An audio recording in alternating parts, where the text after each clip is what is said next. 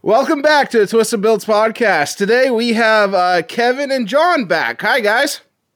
Hey, how's it going? Hey, it's going good. It's been a long week already. We're only halfway through it. Heard that. Yeah, it's getting quite crazy, definitely with my work. I'm sure John's been, because John's on Facebook, he's seen my post, and I can legitimately say at this point, I have never been this far behind at work in my entire life. And you probably know the level of that statement. Is that a good thing, though? That just means you got job security? Oh, I got job security. I think we're scheduling into April at this point. Oh, man. We're about the same. Yeah, it's insane. It's absolutely crazy. I've never been this far behind in my life, but it's good. I'm busy, but nobody's wanting to go buy a brand new car right now. I mean, everybody's wanting to keep what they got on the road. So yeah, well, it's not even buy a new car; it's find a new car. That too. Yeah, because I know we're still having stocking issues with new units. We can barely get them in. Well, on my side of the aisle, it's a little bit different. We're hearing more of. I would rather go ahead and put the $5,000 into this than go buy something new right now. So I don't blame you or them at all. Yeah, I'm seeing the new stuff coming through. I don't blame them. Yeah, we've actually had people start coming in asking about the brake by wire or the what's the proper term for it? Brake by wire. That's right. Is it brake by wire? Yeah. Well, yeah. Because on the independent side of things, we have no training on any of this new stuff that's coming out. None whatsoever. So, we're hearing about the stuff from the customers, and, me and the other guys are looking over at each other like, that's going to be interesting when it starts coming in the door. Because we have no idea how it works. We have no schematics. We have no sort of data to go off of whatsoever. Nothing. The liability is going to be awesome when it comes through the door. Oh, yeah. I can't wait for those to start coming through the door. The Ford ones that are brake by wire, so like our 2020 and newer, a lot of our 2020 and newer products are brake by wire. The F-150s didn't go brake by wire until 2021. But like 2020 Escapes, Explorers, some EcoSports, some of the new Broncos and the Bronco Sports, the 2021 F-150s and newer, they're all brake by wire. You compress the caliper like a smidgen, and you ruin a $3,500 brake booster.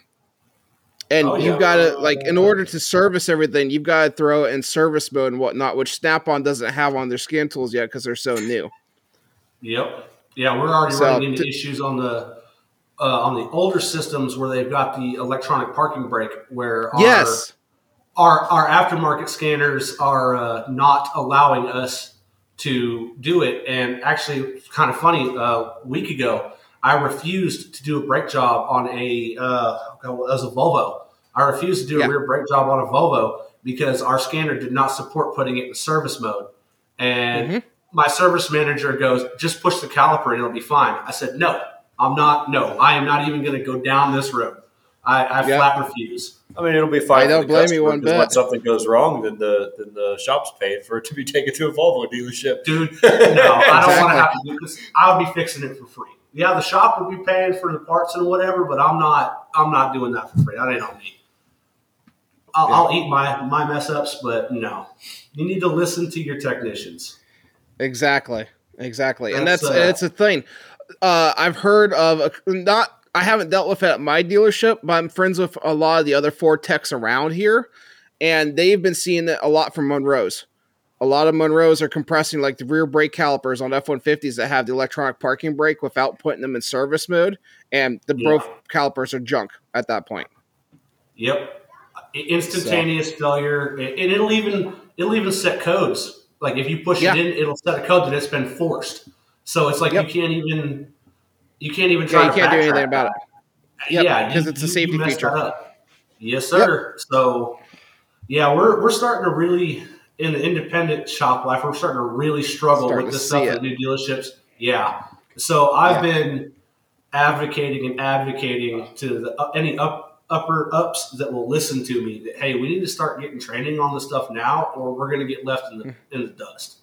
And for folks like me and a couple of my buddies up there that are either master certified or just like one or two, if I could ever pass my electrical ASE away from getting master certified, we'll just go work at a dealership. It is what it is. Yeah. But yeah, and see, you've come from a Chevy dealer, right? I did. So did they recognize ASEs? 100% they did. Okay. Ford does not. Yeah, so Ford is the only one that I know of that has their own separate certification systems. I've never gone after my ASCs because to Ford, it's literally toilet paper. It doesn't matter. I've heard that too. I've actually got a buddy that came from Ford, and he is, I don't know if you've heard of it, but the L1 certification through ASE. He's an L1 certified master technician. Didn't mean dog crap to Ford. Didn't mean one thing at all.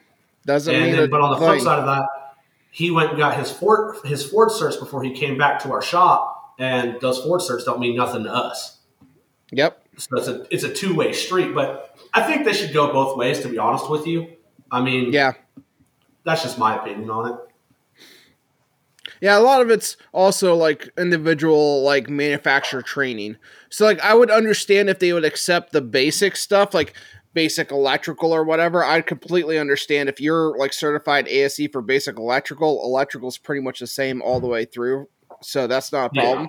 And then start training up on like this brand does it this way. That would make sense. You know what I mean? Yeah, but see, for me, I see where ASCs are valuable because in my shop, I can have 4 bays and I'll have a Dodge, a Ford, a Chevy, and a Toyota. Yep. I mean, so it's hard for us to get trained on specific systems. Mm-hmm. So for us, it has to be generalized. Yeah, but anymore, as you just said, with the electronics coming through, you're going to have to learn the individual ones and how they do things. Yeah, so my shop is kind of an anomaly because I'm not going to name drop, but I work for a nationwide independent shop. Mm-hmm. And my shop is kind of an anomaly because we have somebody that worked at Ford for 6-7 years. So he's really good when it comes to the Fords. I worked for GM. I've cut my teeth on GM. So like anything GM goes to me. We've got a guy that worked for Chrysler. So like all the weird Chrysler stuff goes to him. So we kind of all have our niches. But even now, I mean, I've been back since 2017. He came back a little bit after I did. And now we're hitting, 2022. We're starting to fall behind in such a short amount of time. We're getting new products in. And it's like, I don't know what this is. I don't know what the procedure is, and management does not understand. They're like, well, it's just a car. Yes, it is just a car, but these systems are but the technology's moving completely different. Yeah. And it's accelerating how fast it's moving. It's going 0 to 100 faster than we can keep up on this side of things because we're relying on all data and Mitchell Pro Demand and stuff like that. Well, that's a year, 2 years behind whatever subscription my shop is paying for. And that's not including, as you said, training. That's not including any training on the new stuff coming through. So it's getting crazy. I've definitely been seeing it because I'm still friends with some of the local independent shops around here, and they're definitely seeing it. There's a buddy of mine, again, I won't name drop, but he went from turning wrenches to a used car dealer because he's like, I can't keep up anymore. There ain't no way. He was a small, just a couple man crew, but the technology right now is just moving so fast. There was no way. Yeah, right now our saving grace is that here in Oklahoma, there just doesn't seem to be as many people buying these, brand new cars coming out. So we're still dealing with the 2015 with the older stuff, but that's eventually going to run out. It's eventually going to happen. Most of that's probably because Oklahoma, we don't really have yearly emissions testing like a majority of other states. That's true. So you can keep your older crap box on the street longer. On the road. But either way, it's eventually going to run out. Yeah, it will. Yeah. And the new stuff will get old, and then they'll be coming through. Yeah. Yep. And I don't like leaving money on the table. That's not what I go up there and I spend 10 plus hours a day to do. If there's money on the table, I want to take it home. That's my whole purpose for doing this. That's all our purposes for doing it. And I hate having to go up there and go, hey, we don't have it bothers me when I go, I don't know how to fix this. I don't know how it works. That bugs me to no end because I've always been that guy that, this is my name, this is my word, and that's all you have. And if I can't fix it and I don't know how it's going to work, I'm not going to do it. And that bugs me so bad. So I hope that they'll start getting us some training. Maybe when their profits start dipping down, they'll be like, oh, we need to send these guys to school. They're probably just relying on the fact that since they are all newer, they're all under manufacturer warranties for at least the first 3 years, maybe 5 years. So they're probably just allowing that to be a buffer for them to roll out new stuff and save them some money for the next few years, even though it's going to end up costing them really in the long run by doing that. Yeah, because that's one of our big things. Tire, steering, brakes, and suspension. I mean, and just imagine when everything goes electric. Yeah. Hey, that's why I'm getting all my ducks in a row. If it does. I'm going to go off on a little bit of a tangent here. Everybody thinks I'm kind of crazy about this, but I don't think it's going to happen. I think eventually it will, but I don't see it's not feasible right now. We don't have the infrastructure for it. Well, that's what I was telling him was a few weeks ago. I agree. I wholeheartedly agree. We don't physically have the capability to transmit that amount of power to every house at the same time every day. I don't want to turn this political, but I do feel that it's a political facade right now.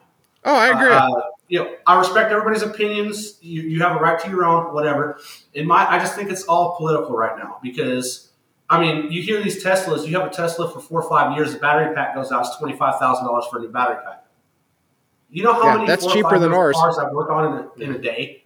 I mean, you can't just throw out the car after 5 years. It's just not feasible. Yeah. Well, I mean, maybe you can. Maybe you can now. It's no longer keep stuff and fix it. It's just toss it out like everything else. Yeah, it's made cheaper. It's planned obsolescence in 5 to 10 years. It's not sustainable. Oh no, absolutely not. Yeah. But like you said, it's a facade to make everybody feel good when they first buy it. Exactly. Our Mach-E battery is like $38,000 for just the battery before labor to install. Bless America! Are you for real? I'm dead serious. I would rather take. And and here's the thing: there's certain areas underneath that battery you dent it at all, it junks the entire battery. Like you run over something and it dents underneath it. Literally, there's areas of that battery it dents an 1/8 of an inch. That battery's junk. What? And you can't just because are those like multi-cell batteries or we fix them? So can you replace if they are? Yeah, if we have a cell that's bad, we're going in after that in that battery and fixing it. But again, if the tray that battery lays in, if there's certain areas of that tray that are very precise and they get dented at all, the whole battery's junk. That's insane for $38,000. That's not including labor. That's just the battery. See, it's not feasible. Well, the labor on the battery swaps is going to get dropping pretty quickly too, because you even have Tesla proposing side hot of the road, swaps. almost like hot swaps, kind of like the 5-minute oil change places. You can just go in and have your battery swapped out instead of waiting to get it recharged. So you can just go in, pull on a rack, somebody drops it, throws a new one in while you're sitting in the dang car. So our stuff's not designed like that yet, but I'm sure it's probably coming at some point. Well, my question is, how does the dealership make money off of that, even warranty-wise? You're not going to. $38,000 a pop. I mean, you have 2 of those. Yeah, we are. Well, that's why they're replacing the individual cells. They're not replacing them. Well, he was saying if one gets dented, they got to replace the whole thing. But that's not warranty. No, that's not warranty. That's customer pay. That's road debris. You should have. That's road debris. That's customer pay. So that's either insurance or that's out of customer pocket. I could see a lot of insurance claims. Yeah, you about to get dropped. How much money for that? No, we're gonna fix it. Find someone else. Even on the high end, what is $1,000, $2,000 deductible? They're like, yeah, I'd rather pay that and just have my insurance claim it. I would too. $38,000. Yeah, no, I'll pay the $2,000 for $38,000. Then I'll have my rates jump $50 a month for a few years and call it even. Yeah. I heard on those Mach-E for the trainings, you guys had virtual reality. Yes, you're not wrong. I took the Mach-E training and they were introducing the virtual reality. My class didn't do that part. I kind of think it's dumb. You're dealing with a battery that so for instance, the Ford training I was in before, all right, for the older hybrids, like the older Escapes, like the 08 Escapes and whatever, and the actual hybrid vehicles, all right, they gave you like the rubber boots, and they showed you the rubber boots and the rubber gloves and the rubber mats and like this carbon pole that has a hook, like a shepherd's hook on it, to where if you are getting zapped or whatever, a coworker could grab that carbon pole and pull you off the battery or whatever. The Mach-E training, they're like, yeah, you screw up, you're dead. There was no safety equipment around. None. No rubber gloves, no rubber boots, no rubber mats, no nothing. You screw up, you're dead. Don't screw up.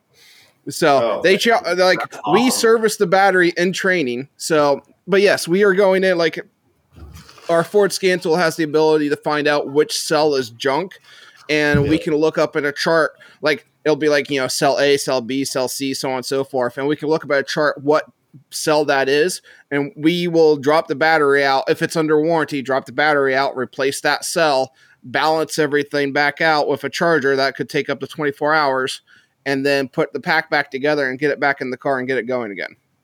So for that, would you have to drain every other cell and then bring them all back up at the same level? No. So the balance charger would actually, you're not wrong. All the cells need to be within 0.1 volts of each other. Actually might be tighter than that. But anyway, that cell, like that balance charger, will bring everything equal. So the new cells you put in, because you always replace in pairs. So like they're side by side. So if you have one that's bad, you're replacing two. And then that balance charger will bring those two cells up to the same voltage everything else is at. And then once that's done, you unhook it, and then you put the battery back together, hook up the series bars and everything, and then put it back in the car. Okay. Ouch. Yeah. Sounds like a whole lot of I don't want it. Well, have you heard about, so was it some of the Formula One guys? I'm not sure if they were going to put it in practice or something, how they have essentially like a push to pass. So there's like boost restrictions in some classes, and you can hold down, let's say, a button and give you a certain amount of overboost. I think that's been a thing for quite a while.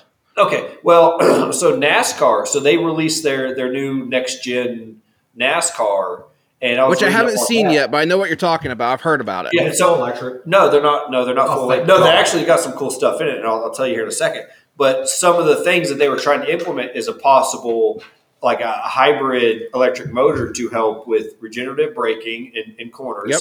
And then you have a certain amount of push to pass to where it gives you so much amperage for so many seconds of a lap or every 10 laps. Or I'm not sure how that, but I don't think that's in the vehicles yet, because I was looking at an article today, and they got some cool stuff. So they messed with the aero a little bit on some of the new cars. They're getting rid of, I think, the front splitters, so they're losing front downforce. They got like a weird belly wing downforce thing to kind of have the car hug, but without a front splitter. They moved, instead of the 5-lug 15-inch wheels, they're going to single lug 18-inch wheels, aluminum wheels instead of steel, because they got some people that were just not tightening all the lug nuts and saving a second or so on the pit stop, but. They got some really cool stuff, but that kind of what? We got my Nerf guns. Yeah, you can get your Nerf guns. I don't care. Sorry, kids are bugging me. They're fine. Playing outside. So that kind of brought it up, the push to pass stuff. So it's pretty cool. Yeah, so I know Formula 1, 2, and 3. I think have been doing that for a while, because a lot of that stuff's now hybrid. And then you got the electric Formula division, so like Formula E or whatever they call it, and that's all electric. But yes, that's been a thing for a while. I'm sure you're probably exactly right. NASCAR is probably going to have like some kind of hybrid battery pack on there, and it'll probably be an electric motor that'll just add torque to the drive line, or add power, whatever you want to call it. Or even, I know that when it comes to electric superchargers, they're not really like electric turbos, they're electric superchargers. Mm-hmm. That technology has taken off quite a bit too. So I know that there's a few different generations of that, and everybody like 5-10 years ago, like, oh, that's never going to happen. You're never going to. And now it's happening. Thinking like lead acid batteries in your trunk, hooking up a blower fan, like we did to Kenny's car back in high school. We did some stupid crap like that trying to make it, but I mean that might be cool if they implement that, because I don't know how are they going to Maybe I'm just salty because I can't pass my damn electrical ASE. That's it. It's 100%. You don't have to say I'm not old guy that's just like, carburetor. Blah, blah, blah, blah. Like, that's the way I'm getting right now. Like, screw all that electrical stuff. If it ain't got 8 cylinders, I don't want to mess with it. Well, the NASCAR stuff, since they're hugging the ground tighter, they're actual true duals now. So it's side exhaust, one whole bank. So you'll have 4-cylinder on one side, 4-cylinder other, no cross pipes, nothing like that. So the sound of the new NASCARs is nasty. I was listening to the idle clip and them getting on it. They sound like a nice street car. Nice. That's gonna be fun. Frustrating. I don't want to get off on it, but I can electrically diag cars. I do it on the daily, but I cannot pass that freaking test. I hate it so bad. So I don't know if you know, but I've had the my oscilloscope. And I've been messing around with that, and I paid for the training. I've been taking that training over the last week or so. And I think you would benefit a lot through it because you can use oscilloscope and physically see the electricity. I think that's what you're having the issue with. It's not picturing the electricity in your head. And with something like an oscilloscope, you can actually physically see a waveform, see the voltage, or see amperage when it comes to amp clamps instead of just reading a number off of the screen. That might help. So, yeah, that might help with you. So, are you guys facing a giant tech shortage up there? Has it hit you? Yes. At my specific shop currently, no. We have in the past, and all the shops around us definitely are. I got lucked out. I'm at one of the good shops. Yeah. What did you say? I said we're going through it bad right now. You can actually. I think everyone is really. He called me last night. What time did you call me? It was pretty late. It was like 8-ish. I was at my job last night until 9:45. I believe it. I got there at 6:30 in the morning. Didn't leave until almost 10 o'clock. And we cannot get. And it's not even that we're not even hiring anybody. We can't get anybody to apply. Yeah. And I can't even blame these. The younger generation because here in Oklahoma City we have the Amazon district. The new warehouse fulfillment center, and it is massive. Well, not only that, we had one, and then right next to it, they built one like 3 times the size too. Yeah, so if you're going, how is it? Is it I-40? It's I-40.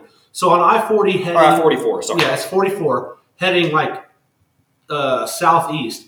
You'll be driving along, and there'll be like a good 4-mile stretch of just Amazon warehouse, 1 or 2 warehouses. It's an Amazon fulfillment center. And they're starting out at almost $19 an hour. But the thing is with those, like they run their employees like slaves. Because people are looking at the $19 an hour. They're not looking at what. Because I know probably a dozen people offhand that have worked for them.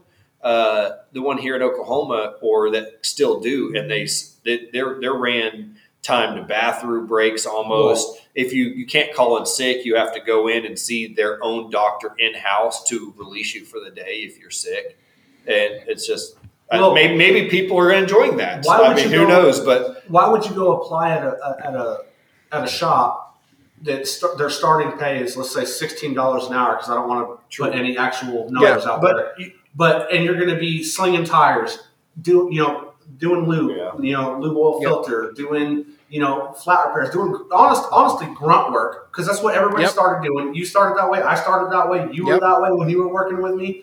Nobody wants to do that for $16 an hour when you can literally go 5 miles down the road, make $3 an hour more for less physical work.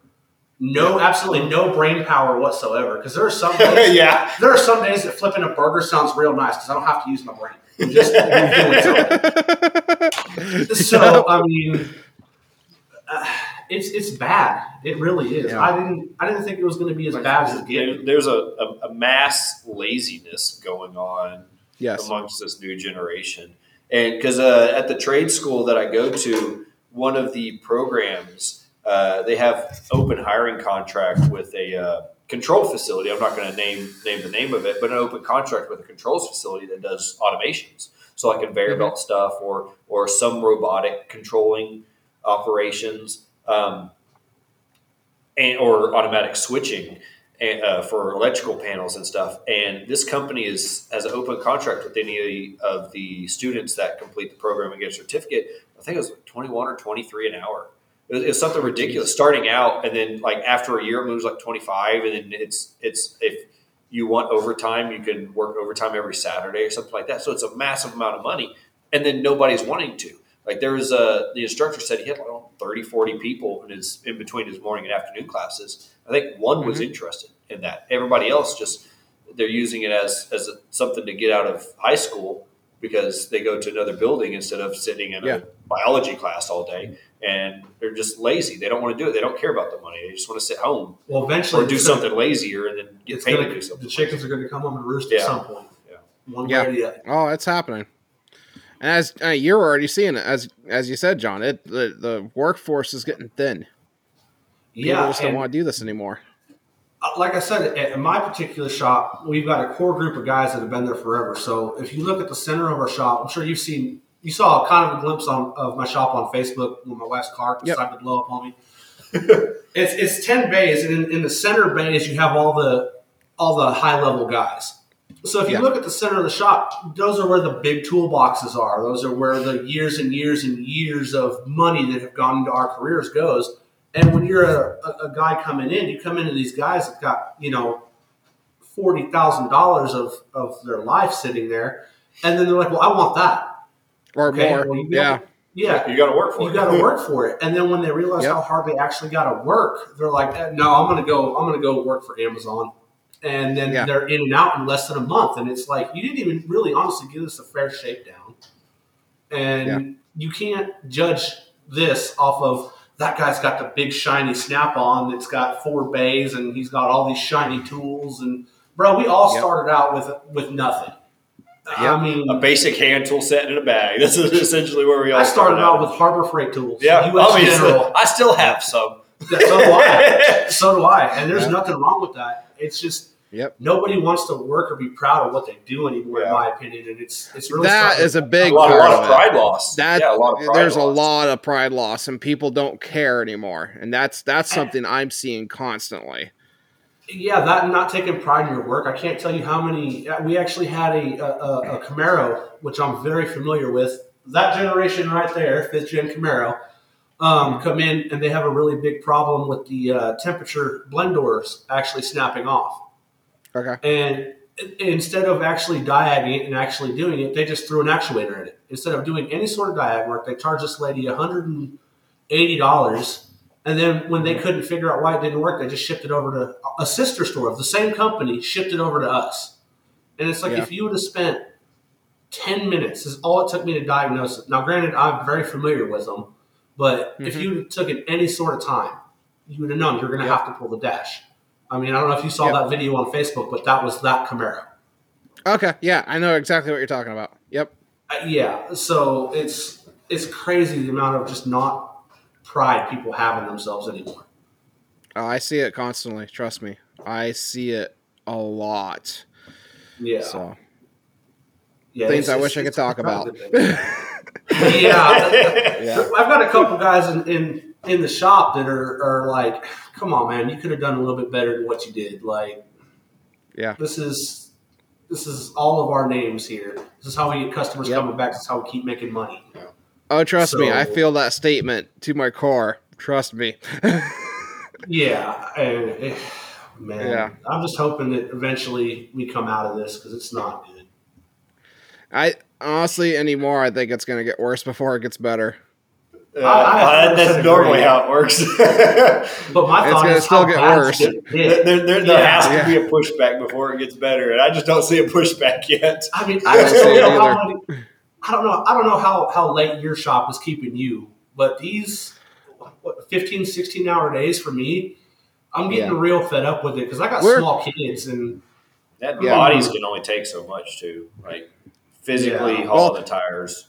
That's why I was texting Kevin today and said, "Hey, it's going to be a little after 7 before we start." Hey, were you running errands, or was it for your kids, or were you talking about your body wearing down from? No, I was talking about the fact that I had to stay late at work to help train new people before I had to leave. Okay, train people, because I saw that picture, and you were complaining about something being stuck. My advice is just get a bigger hammer. But the torque. The whole quality of work thing. I don't think I sent John this at all. Brand new torque converter for a 2019 F-150 10R80. I'm overhauling right now. All right. So the torque converter, we have the factory scan tool. We can see like torque converter slip and everything. It had like, I think it was 175 RPM slip when desired was like 8. It was supposed to be locked up and it wasn't. So amongst other issues inside the transmission that had 5 out of 7 or 6 clutch packs were fried, along with some other things. Nice. So it got a whole overhaul under warranty. We got a brand new torque converter in from Ford. I go open the box up. And, the torque converter, the internal stator, is shoved all the way forward in the thing and won't move at all with your hands. Like, it's frozen there. So, I even took a pry bar. Can't slip if it's stuck. Yeah.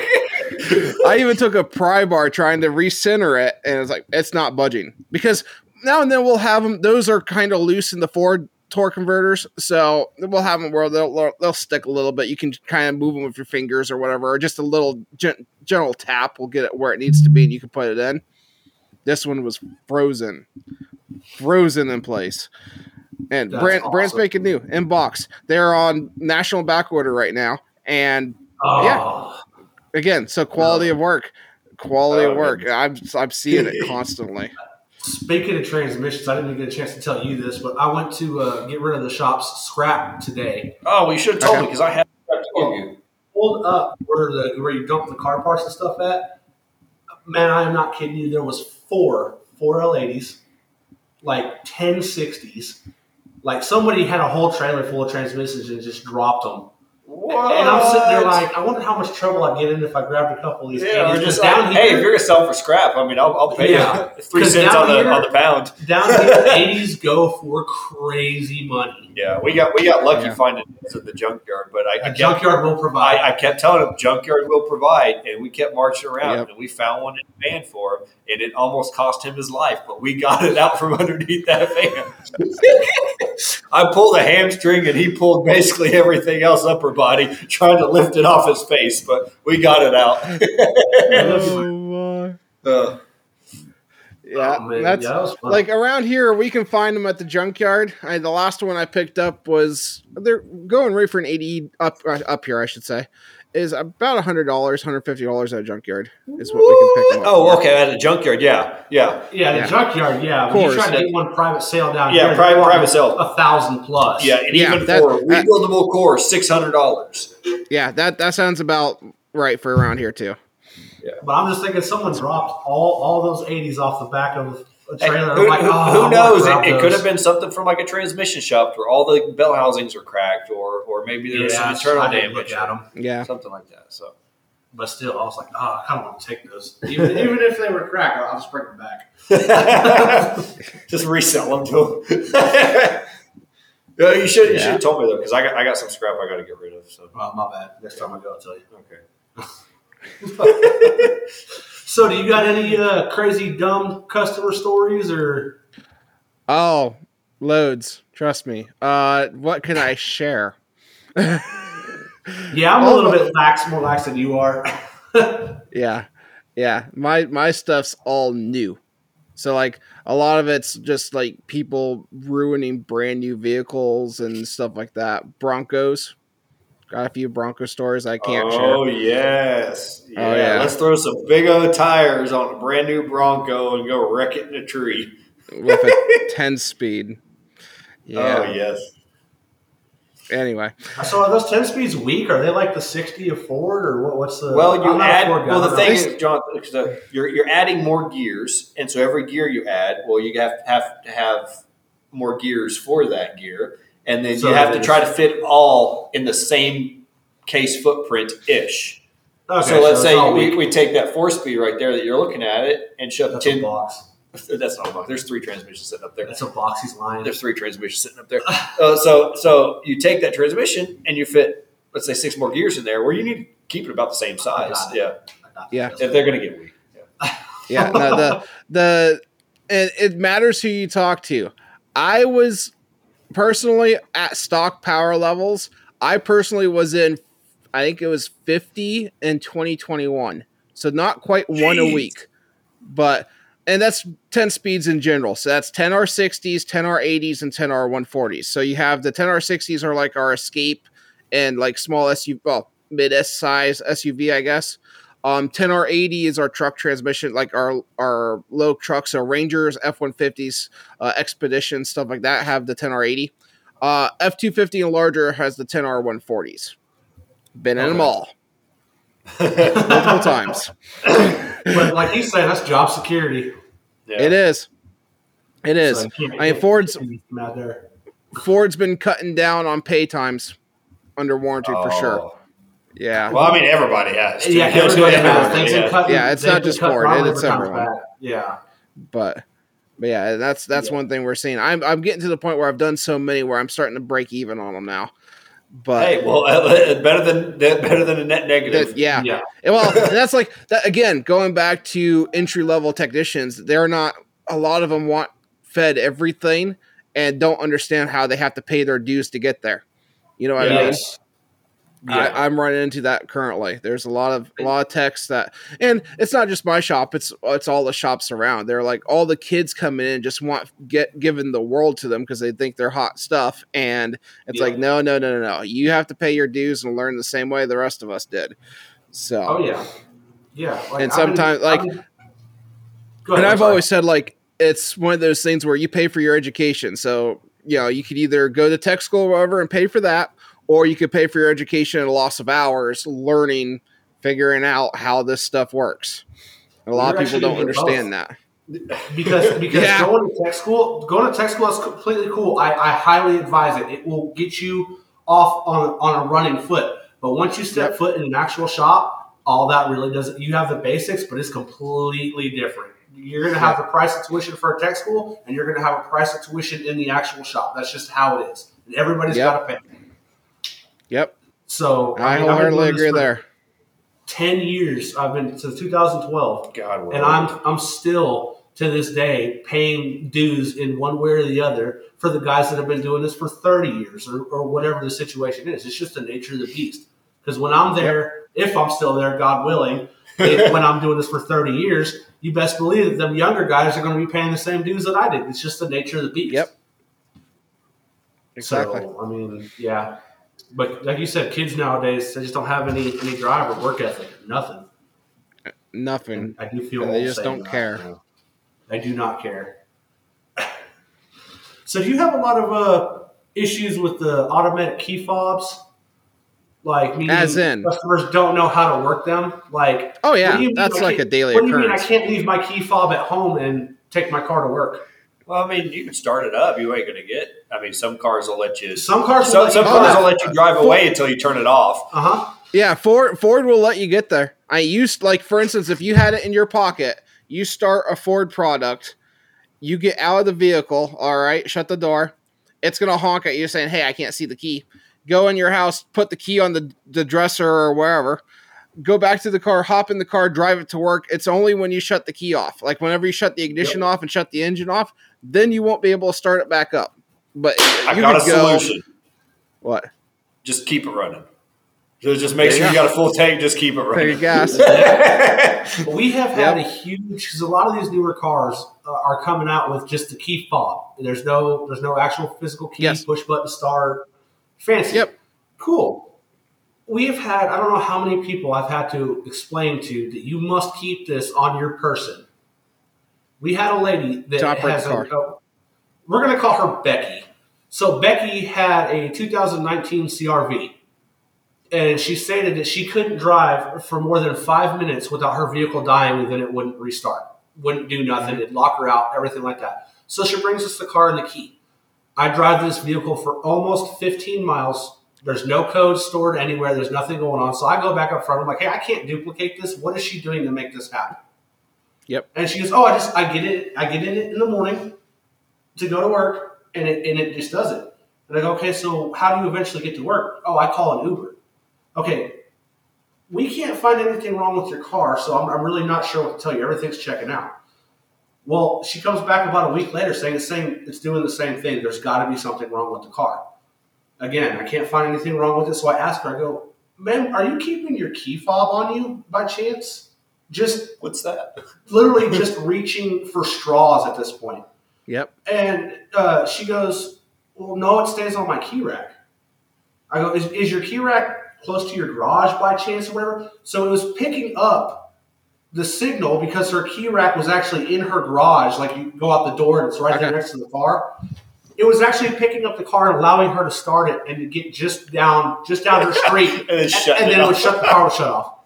Well, she having it towed back to her house daily and then just redoing the same thing. I was literally like, you can't make this sort of stuff up. Like I literally did not know. Well, okay. What kind of car? It was a 19 CRV. Okay, so Honda. Yeah, that you wouldn't be able to do that with a Ford because of the fact that like you'd have to have the key in the vehicle to start it. It's got 3 antennas inside the vehicle that make sure the key's inside. But once you start it, it doesn't really care. So like you can once the vehicle is started, you can take the key out, shut the door. It's gonna honk at you and say, "Hey, I can't detect the key," and you can get back into the vehicle. It's gonna do the same thing again, and then you can drive off. And it's not going to care until you shut the key off. And it's going to remind you a few times. That's how the new Chevrolets are too. Because my grandma has one. As many a times I've been borrowing her car to go get her some cigarettes or something like that, and it'll honk at me. It'll let me start it or whatever, and then I'll get out. Yep. That's how I thought they all were. I thought they all had to have. I'm surprised that Honda did that because having a normally key in your car and letting it start's totally different. It was completely mind-boggling to me too, because I literally had to. I basically had to play detective and ask her questions because when she brought us the car and the key, everything worked perfectly. So I'm sitting here, because when you go to management, they're like, "Oh, I can't find what's wrong with the car." They're like, "No, you're being lazy. Go figure it out." Kind of situation. It's like, no, there's nothing wrong with this car, and there wasn't. So no, trust me. With new vehicles, I'm asking my service writer to probe the customer all the time for more information. Because if any customers listen to this, give as much information as you can, because that always helps us figure out what's going on. Yeah, you wouldn't go to the doctor about something and be vague. Think of it the same way, please. It doesn't also apply to automobiles, because when I used to run a parts and service at Northern Tool and Equipment, and well, number one, for the shop, I was the only one running the parts and service shop. So I would have to deal with the customers all the time in the phone calls and ordering the parts. So I would rarely be able to have time to go back there into the back of the shop and actually fix the equipment. But when I was talking to the customers, I'd have to probe them. And then it got to the point where I was talking to the managers saying, "Hey, if you want the stuff fixed, instead of just me being a salesman, I need to be back in the shop working on the stuff." So they were allowing the cashiers to start taking the equipment in. And I had a whole 2-page questionnaire that I was making the customers fill out of what they were doing with it. What did they check? Because of stuff like that. I mean, they'd buy small engines and they'd have like a few drops of oil in from the factory, and it'd be enough to start it, or it'd coat the little oil sensor. And then when they started, everything would warm up and it'd drain down and die. They're like, "Well, I don't understand. It was just running." "Well, you didn't put oil in it." "Well, it came with oil." I'm like, "No, it didn't. It came with a few drops because they test ran it." So there's so many things about dealing with God. I don't know. Maybe IQ's just dropping amongst everybody. Oh, I agree. Oh, yes, that's a thing. Wallets are expanding more than IQ's. That's the thing too. But you also got to realize that these people don't have the technical knowledge that we have. So that's true. When you get told, "Oh, I have a noise," and we're like, "Okay, is it like a ping? Is it a BB in a beer can? Is it a hum? Is it a growl?" I don't know. It's a noise. I don't know how to describe that. You know what I mean? Yeah. So I can see the other side of it, but information, going uphill, accelerating while turning left, it makes this noise. I need to know the uphill, accelerating, turning left, not that it makes a noise when I'm moving.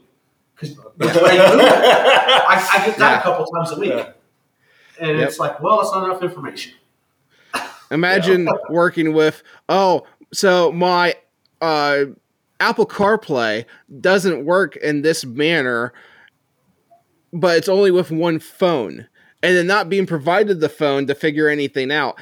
And come to find out, it's a single app on that phone that is causing everything. And when you take the app off the phone with the customer's permission, everything works fine. Well, see, the problem with there is that first word you just said. Apple. Okay, that's the problem with the first word you just said. I've got an Apple. whatever. I like my Apple. Thank you. You know what? Yeah, Dale, I'm with you right there, buddy. I can't. I'm not mad about that at all. I'm not an Apple fan. It's actually funny. I got to be on the other side of that for the first time in my life when it came to my wife's new car. So, as everybody knows, hi, I'm the Jonathan that his wife's car exploded and tried to fix, and was so kindly informed that it's not possible for me to fix it myself. Well, it's possible, but I mean, I don't know if it's possible. Oh, it's possible. You can do it. It's possible. You can do it. It's not possible because I'm not going to spend $4,000 on tools for one single motor. It's not going to happen. I'm sorry.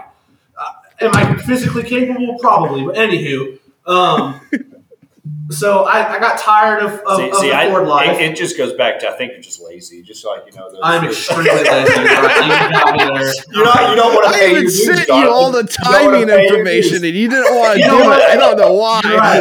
You're right. Okay, you guys got me. I'm actually lazy. But so we go and we get in this new car, right? It's a 2022. It's nothing fancy. It's a Kia Rio, nice and cheap, good on gas, whatever. It's got the Apple CarPlay. Now, I've never had a brand new car. I've got an 07 Silverado that's got 230,000 miles on it, and I drive a 13 Kia Forte back and forth to work. They both, nothing fancy, whatever. So she's got the fancy car. Hey, it worked. I tried to set up Apple Play. Had no idea what I was doing. Come to find out that we had to have the latest operating software on our phones in order to do it. Yep. It was the craziest, weirdest experience of my entire life, going from somebody that normally fixes the car to having to go into the dealership, embarrassed as all get out. I will admit, like I was like doing one of the, like dipping my face, like it's not working. Kind of situations. Even my wife is looking at me funny, like, you do this for a living, you can't figure this out. And I'm like, I've never done this before. Yep. But it is pretty sweet. I will. It's pretty sweet. It's fun to play with. Now, I don't have a new Ford. I mean, my daily is a 2012 Ford Fiesta, manual shift. Yeah. 2012 Ford Fiesta, and but I have to do it at work. I am the other guy on the other end of that at work all the time that has to figure it out. And there's some things that are just weird. Like, make sure. I don't know how Kia is with it, but with Ford stuff, if you are to like put someone's name in there with like a smiley face on the contact, it can completely shut down the whole radio system of the car. Yeah. What? Because someone, because you're putting emojis in the contacts. It was literally a TSB. Because you're putting emojis on the contact name. So, like, say your significant other, you had your significant other's name and a heart beside it. All right. That would literally completely shut down and black screen the whole radio. Mm-hmm. See, that's if that person called. See, if it was an Android, it would just spell it out in numbers and letters. No, see, so my significant other got upset because she had to go through all of her contacts and get rid of all the emojis next to it in order for everything to work. So maybe that'll bump IQs back up a little bit, so we're not using imagery. We're actually going to have to make people spell again. See, this is why America spell again, okay? Android Play, which is a thing as well for Android something. I think it's Android CarPlay or something like that. It's kind of like Apple CarPlay, but Android's version of it. It's the same thing. Yeah. But it's don't integrate anything. Just keep everything separate. Like he was saying, we don't need no synergy. Mine is a 2013 Kia Forte 6-speed manual. That's where it's at. Nothing. It's got 4 tires, somewhere to put gas in it, and sometimes it's got AC that's kind of decent when it gets hot down here. I just want my manual windows back so that way I can roll them up and down. I miss manual windows. Extra stuff, yeah. I don't miss manual windows. But I think we're young enough that we really didn't have manual windows. Like, I don't know who.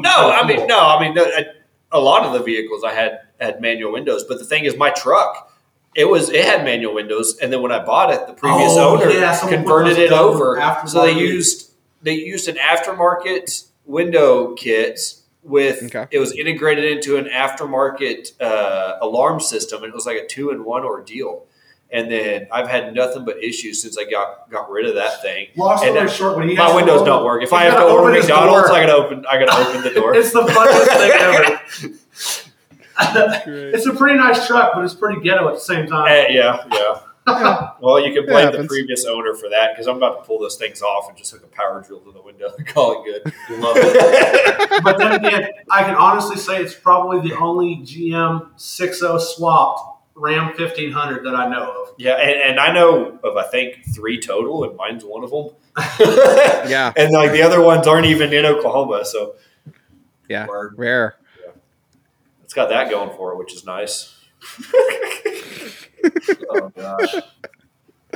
But no, I hear you with the whole beater car because that's what that Fiesta for me is. It's just a cheap little car. I mean, it's got the Sync 1 system in it that has its monthly. Every month I have to do a master reset to make it work.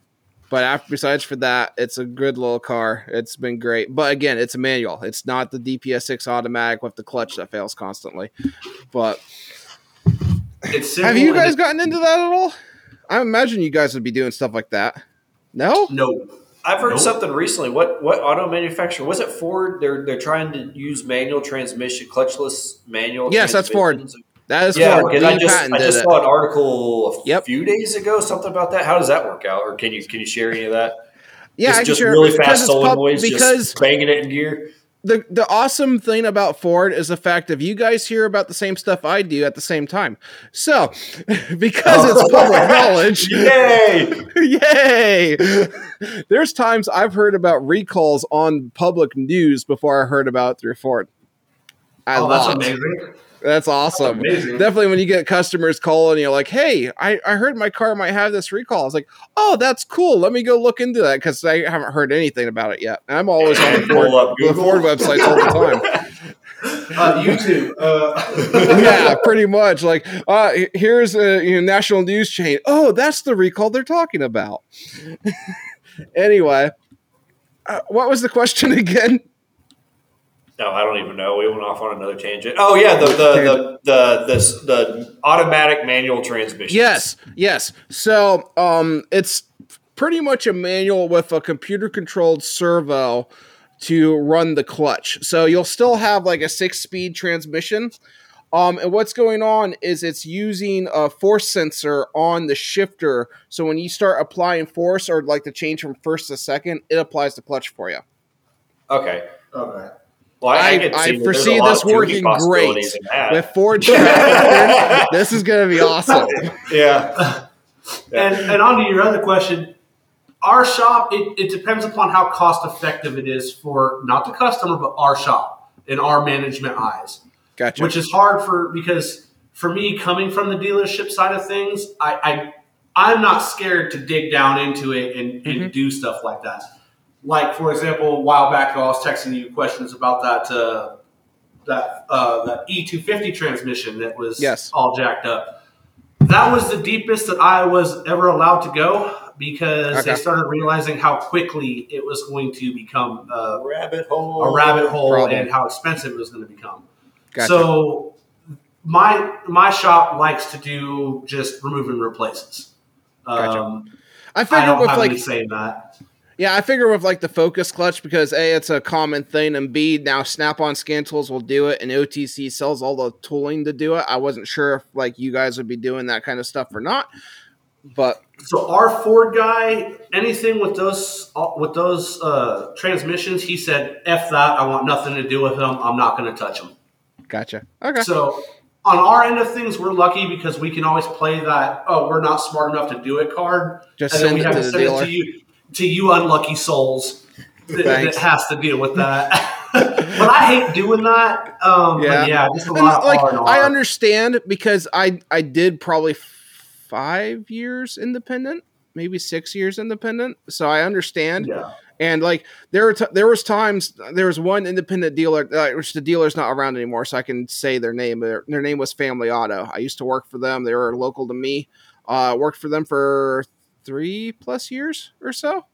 And there was one, I'll never forget it. It was a Volkswagen. It was a brand spanking new Volkswagen, had 5,000 miles on it, like 5,100 miles on it. And I found out that the customer was complaining about the rear trunk light didn't work. So in those Volvo or Volkswagens, it was like some kind of Volkswagen sedan. there was a trunk light underneath you pop the trunk open, and right underneath where you like put luggage or whatever, there was a little light right there that just wouldn't work. So okay, I'll get it then. Check it. Well, I'm not getting any voltage to it, so the bulb's probably fine. I resistance checked the bulb. Well, I got resistance across the bulb, so that's okay. So I start digging into the track diagrams for Volkswagen, and that's always a good time. And found out right from their version of a body control module, it wasn't putting any voltage out. So we had to send it to... I was just about to ask that. Did they have their own control module for a rear trunk light? Well, it's body control module, but yeah. So that module, their version, I don't know what it is in German, but their version of it. So we sent it to the Volkswagen... control. Yeah. So we sent it to the Volkswagen dealer in the area, and it took them, I want to say like a week or two to verify it. And they were like, I got the paperwork back from them, and they replaced the bulb, found the bulb didn't work. Then they went and overlaid wiring and found out it wasn't that. And then they found the same diagnostic I found, which the BCM output wasn't working. They replaced the BCM under warranty, and boom, it was fine. So trust me, like I understand the whole, I can diag it, I can figure right to the point, but it's under warranty, and I don't have either the software to program it or the ability to do it because it's under warranty. So they're gonna want it done for free anyway because it's under factory warranty. Yeah. Trust me, I understand. Been there. We recently just found a company. It's called Elite, and they do a lot of factory module programming.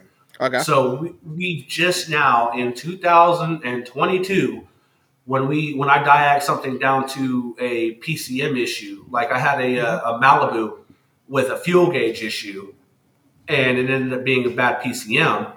Now I can actually do the PCM and have it programmed. Oh, that's but nice. It took us 10 years to get to this point. So well, I mean, there's plenty of places out there that'll do it, but places that are out there reputable enough to allow the shop to, I guess, contract with them. They're actually owned by LKQ. Oh, really? Okay, yep, cool. They're a subsidiary of LKQ. That's awesome. Y'all got LKQ up there? Yep. Awesome. Try to avoid it like the Black Plague, but yes, we do. Yeah. So what would you guys need LKQ for? Used engines. Oh, we still do customer work too. So I mean, okay. That's my fault. I sound absolutely dumb there. Yeah, that's fine. No, we like if, for instance, if we deal with an aftermarket warranty, which we don't deal with a lot of aftermarket warranties, but there are a handful that we deal with, and they want a used engine, then yeah, we'll deal with LKQ and probably replace the engine 3 or 4 times until we get a good one.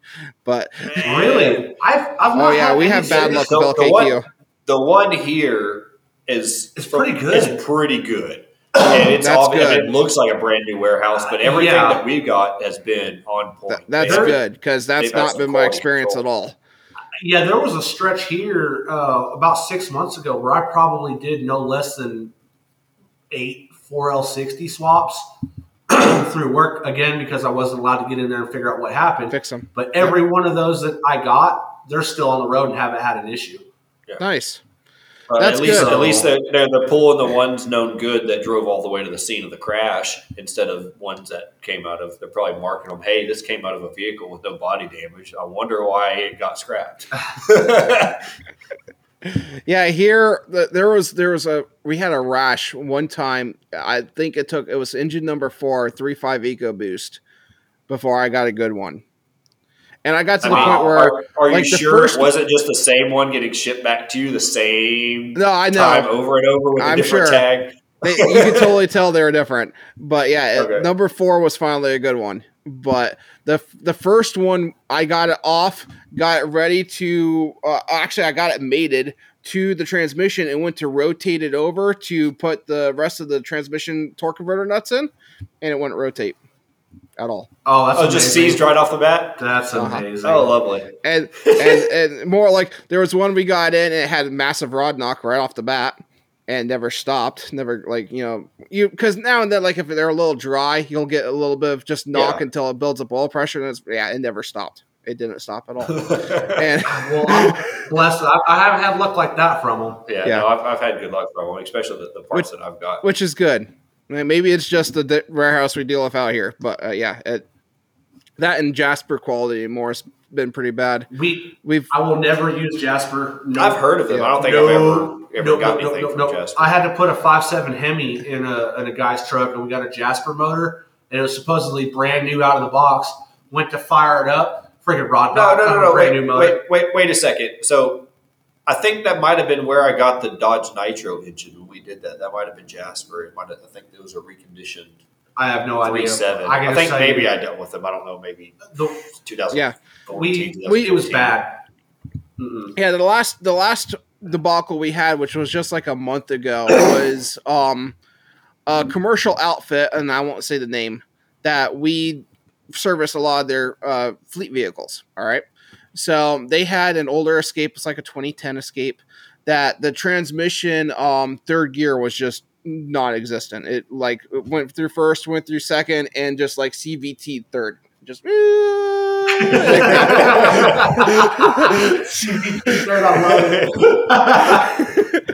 And so we went through the fleet company, and the fleet company kind of outsources their parts, whatever. They were like, "Oh, we're gonna put Jasper Trans in it." I'm like, "Here we go again." So sure enough, we get it in. And I believe that time it was second gear with the new transmission. Second gear was just not there. It would go from first to third. It'd bane shift third really, really hard. And these are units just that skip over second. Yep. It would I could watch with the scan tool where it's trying like hell to apply and it ain't there. So I eventually grabbed third, but and that one I think the second Jasper one was fine, but still like we've had them and LKQ they both have been bad for us. If something like that happens, does Jasper warranty their stuff for paying for a reputable shop? Labor again, or do you parts and labor charge a customer? Okay, so they'll reimburse you for the first time you've had to redo it. Yes. Okay. Yep. Yeah. So the customer gets charged once, and then LKQ or LKQ will do it too. LKQ or Jasper will both pay for the second go around. So, LKQ would spend the third or fourth sometimes. That's just crazy to me. Like I said, LKQ down here is really good. So I'm glad to hear that. Their actual around here. Their self-pull yard is really nice and organized. But what irritates me and Jonathan is that we'll go out there and we'll look through that chain link fence and see all the nice cars that they're pulling apart that they won't allow onto the yard because they're stripping them for the parts for their own warehouses. And I'm like, I don't want to spend triple buying that same part that was across a chain link fence from their warehouse. Right over there. Just haul it over this line just so I can pull that. Yep. That's just crazy to me. It's crazy how different places have different experiences with things. With the same company. That's insane to me. Yeah. So, well, I mean, they're all over the United States, so who knows what sort of districting they do or district managing or something like that. You might have one guy like wanting to press quality control more than another. Yeah. Which is probably honestly what it is. Yeah. Or even like I don't remember. Do you remember me talking to you a few months ago about doing that fuel issue in one of my buddies' Escapes? Yep. We were tracking down. Oh, trust me, I remember. Module or stuff all that like that. He got a fuel pump from some hole in the wall shop off here on I-35 where they had a whole bunch of Ruperts. Yeah. It's Ruperts, yeah. And then they pulled it. Well, they had one of their employees test it before they gave it to us, and they just didn't know how to probe it correctly and test it. So instead of like testing resistance on anything, they put power to it. Well, you know what they put power to? The float. The cinder. Yeah. So everything absolutely was screwed up, and we went through issues with that because they didn't even know how to test their own stuff that they were selling. So, yeah, full circle back to yeah. I love us talking because it's just nonstop complaining about everything else, and we're always the goodies. Huh? It's always the customer's fault and the shop's fault and the car's fault and the manufacturer's fault and the engineer's fault. I've messed up bad. I'm not infallible. Yeah. And anybody that says they've never messed up. I've never messed up. I am damn near perfect. No, you're not. Yeah, sure. Way, shape, form. No. We've all screwed up at some point.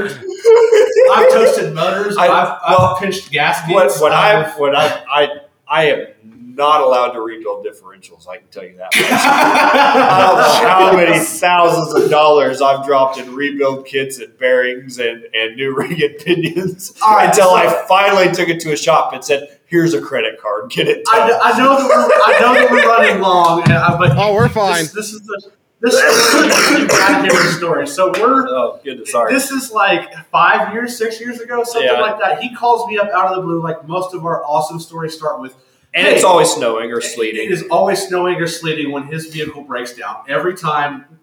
But anywho, he calls me up. He goes, "Hey, I want to put like a locker or do." No. The thing is, so when I had a Dodge Nitro in Maryland, and I sunk it in the river. I sunk it in the river. The thing is, I would drive it up to water, lapping the hood, hitting the windshield on a weekend basis. And this thing would just absolutely eat. Like nobody else could touch me in their Jeeps or nothing from this Dodge Nitro that I just ghetto lifted and stuck some meaty tires on. F250 because it's a coil rear end. So I stuck F250 front springs, chopped like a coil or two off, and shoved it in the rear. Like you should have seen the caster. It was bad. Oh, it was bad. It was like the whole rear axle shifted 4 inches forward from just the swing of it coming down. But anyway, so he calls me. He goes, "We need to rebuild this differential. We got to rebuild this differential." And I go, "I mean, okay, let's give it a shot, all right?" So I watched hours of videos. I'm like, you know what? This is manageable. I have the tools. I have the indicators. We did this in the dining room of the apartment that we lived in at the time. Yeah. So and that pinion nut needs like something like 5 gajillion foot-pounds of torque. So because you're crushing a crush sleeve too with that pinion nut. 50 Ugga-Duggas with a not even Ugga-Duggas. It was like 8-foot pry bars standing on the end of this axle, and with the torque wrench. Okay, we got it to click finally. On the second story, in the second story apartment dining room. With linoleum floors. Yeah, with linoleum floors. Anyway, so we paint it. He like everything. Yeah, I do the compound. I check the backlash. Everything goes to the point, and it whines. Put it in the car. Didn't even make it. Put it in the nitro. 5 minutes. Starts singing. It sounds like I have a motorcycle behind me, just rapping it out. Like I have a little Gixxer 1000 behind me, just like 12,000 RPM following me everywhere. So he calls Yukon, and they warranty him out for him. No, they don't warranty. I had to buy a new gear set because you got a warranty. I never got. No, they would not warranty it out because I did not have a shop do it. Oh, that's right. That's what it was. I bought 3 separate ring and pinions, 3 separate full install kits. So each one of these ring and pinions is like $500. Each one of these install kits is like $300 to $350. We went through that 3 separate times until I finally took it to an off-road shop here and said, put it in. And I don't know what happened because every time we would paint the gears, we would check the backlash, would be on the dot. We had the color pictures of the paint pattern, how it should look, where the wear pattern should be in the center of the gears. Everything came out to the dot on the book perfect and could never get it to we weren't doing the Harry Potter spell right. Yeah, we just wave a wand at it. Yeah. And because of that, when I blew the rear end out of my Silverado, not touching it. We were like, nope, take it to the rear end shop. Yep. Like, take it to the off-road shop. We had an experience. Here's my credit card. Fix it. I don't care. Like, no, I'm out. Crazy. And I don't think it'd be that bad if it was like a third member. I think I could do a third member correctly. But when it comes those are like hella easy. Yeah, that's what I'm saying. You can just have it up on a bench and then do everything right there. But when it comes to having to completely pull axles, hang underneath the car, do everything underneath the vehicle, it is such a pain in the butt. No, the first time we did it, we took the rear end out. Yeah, we had the whole rear end out. Like carrying the whole thing, stairs. The whole rear end of the vehicle up into the second floor of the second floor apartment. That we were getting were priceless, man. Like, you see the memes on Facebook of heads and dishwashers. That is stuff we have done. Like, whatever you got to do to make it happen. Yeah, and we had to load it in the back of the truck, take it to my dad's house because we broke. I still have one of the pry bars around here, or not pry bars, one of the I don't know. One of the big things we use to screw it up. The breaker bars. I broke like 3 heads off the top of the breaker bars. But for the life of us, I don't know what we did wrong either, because we literally by the book, colored pictures. But we did something wrong. Yeah, we did something wrong. Everything was perfect. Backlash was perfect. To the 1,000th of an inch, like just completely mind blowing on how. That's how I learned how to read feeler gauges. Yeah, the indicator. Indicators. Dial. Yeah. The dial indicator. The dial indicators. Yeah, was because I'm a lot better at reading them now as a machinist. I can tell you that much. But even back then, I mean, I had the mag base and I had the indicator, and it's set up within 1,000ths, and I don't understand why it's not working, because you have a 5-8 thousandths of leeway on one side or the other, and it might smack dab in the middle, as per the book. Yep. I don't know why it's still messing up. Yep. Because I have to, like, for us, what I was saying was, for like me being senior master tech certified, like I have to build rear ends and whatnot. That's something like, they hand you an RO that, the rear end's whining, like, we're all right, here we go. I would say probably from experience, were you using the new bearings on that brand new crush sleeve? No, what I was doing was I sanded out the inner race of the bearings to allow it to be a slip fit to do a mock-up. Okay. And then the thing is, I bought an extra sacrificial, what do you call that? The crush sleeve. I bought an extra one to make sure the preload and everything was right, and that everything checked out for me to then tear it back apart, use the correct bearings pressed on, and re-crush another crush sleeve. And then it was still coming out. Book perfect. Your sanded out bearings, were they the used bearings?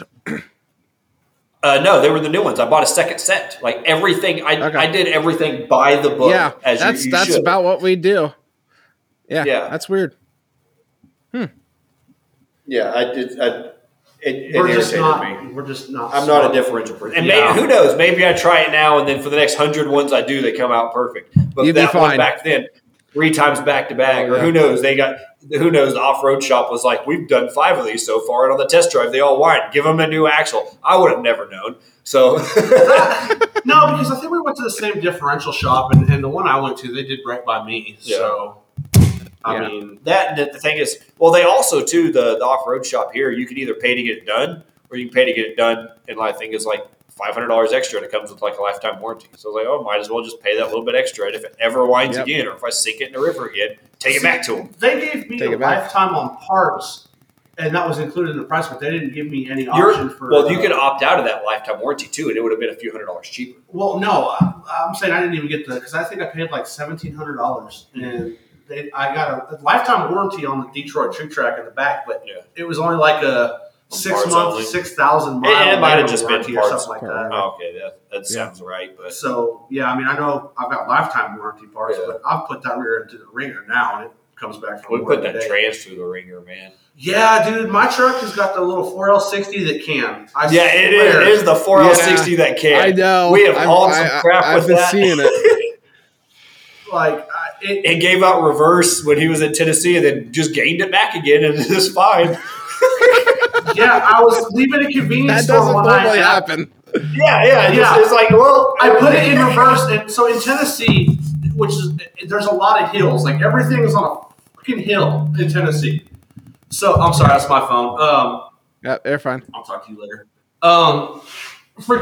I go to back out of this convenience store and I put it in reverse, and I'm trying to go uphill in reverse. The truck just starts rolling forward.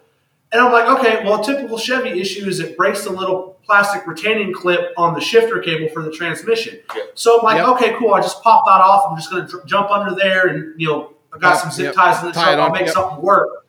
I get under there. It's perfectly fine. I'm like, oh, crap. My transmission just went out. There's something inside, bro. Yeah. I get back in the truck. I call my significant other, and I'm like, hey, I'm going to need you to come get me because the truck ain't got reverse, and I got to, I'll figure all that out later. So she comes to get me, and for the grace of whatever reason, I start the truck back up, throw it in reverse, and it worked. And never gave me another issue. But I was like, I had it in reverse, and I was like revving it. Like, redlining it. Like maybe you get that 60 smack and it'll 60 smack. I know exactly what that is, but I've never heard it called out. I know what it is though. I mean, even right now, it is slipping so hard between third and fourth. Like when I'm trying to like screw with somebody on the highway, I better do it in the first 2 gears, because if I hit 3, 4, it's like, nope, won't do it. Nope. It'll go all the way up to fuel cutoff and shut me all the way down. It's done. Yep. But it still starts up and gets them back and forth. So he drove it over here today. I literally drove it over here, and then I had like 1,600 pounds of scrap in the back of it today, and it just went along just fine. Because the day that it blows up is the day that my significant other is going to let me do the 80 swap on it. Hey, we can take it out to a lake and we can blow that transmission up. No, because she's going to know when I purposely break it. I can't be that obvious. We'll take it to the car wash. It got tied to a tree. I don't know why my foot slipped to the floor. Yeah, I have no idea. I thought I was in a clutch car again. I don't know what happened. I was pressing 2 pedals at onst. I didn't expect it to last as long as it did after we did all the motor work to it. Yeah, because it's cammed. There's a bunch of stupid stuff done to it. We went on the tuning. We turned the torque management off. Torque management completely off. And the thing is, I didn't even turn it off. Somebody else has previously been in that ECU with HP tuners. All torque management has been deleted. Not just turned off. All of it's been deleted. So when it comes to like pulling timing for shifts, it never did that. It doesn't do it. So it was just banging full timing through shifts, and it was still eating it. So I don't know. I've never been inside this transmission, so I don't know if it's a built 60 or what I use quotations there. I forget we're not on YouTube. Yeah, but I don't know what it is, but it's hanging in there so hard. Like when it goes out, I'm probably going to turn it into a coffee table just because it's tried its best. Yeah, turn it on its end and then make it a bathroom sink. No, it's going to be a coffee table because I just put that thing through hell. So I mean, 230,000 miles on it now, and it's still. I'm going to drive it home. A lot. Now we're talking it up. I'm going to get a call in about 20 minutes on his way home. Hey, man, I need you to tow me. Hey, I need you to tow me. It finally came out. We were talking good about it on the podcast, and there it goes. Yeah. Oh, man. That's crazy. We need to turbo it and see what it'll do. No, put a turbo on the 5.3 and see what the transmission will do. You got 2 turbos, bro. I do have 2 You got the turbo manifolds. I do. We have the technology. We have the technology to smoke that 60 the Kingdom Come. Yeah. We'll send it to the moon. One of these days. All right, guys. Hey, it's been great. That was a good podcast, guys. Definitely. So I think we're going to wrap it up here. Oh, yeah. It was a good time. Sure. So thanks to all our listeners for listening to the podcast, and we'll catch you next time. Bye.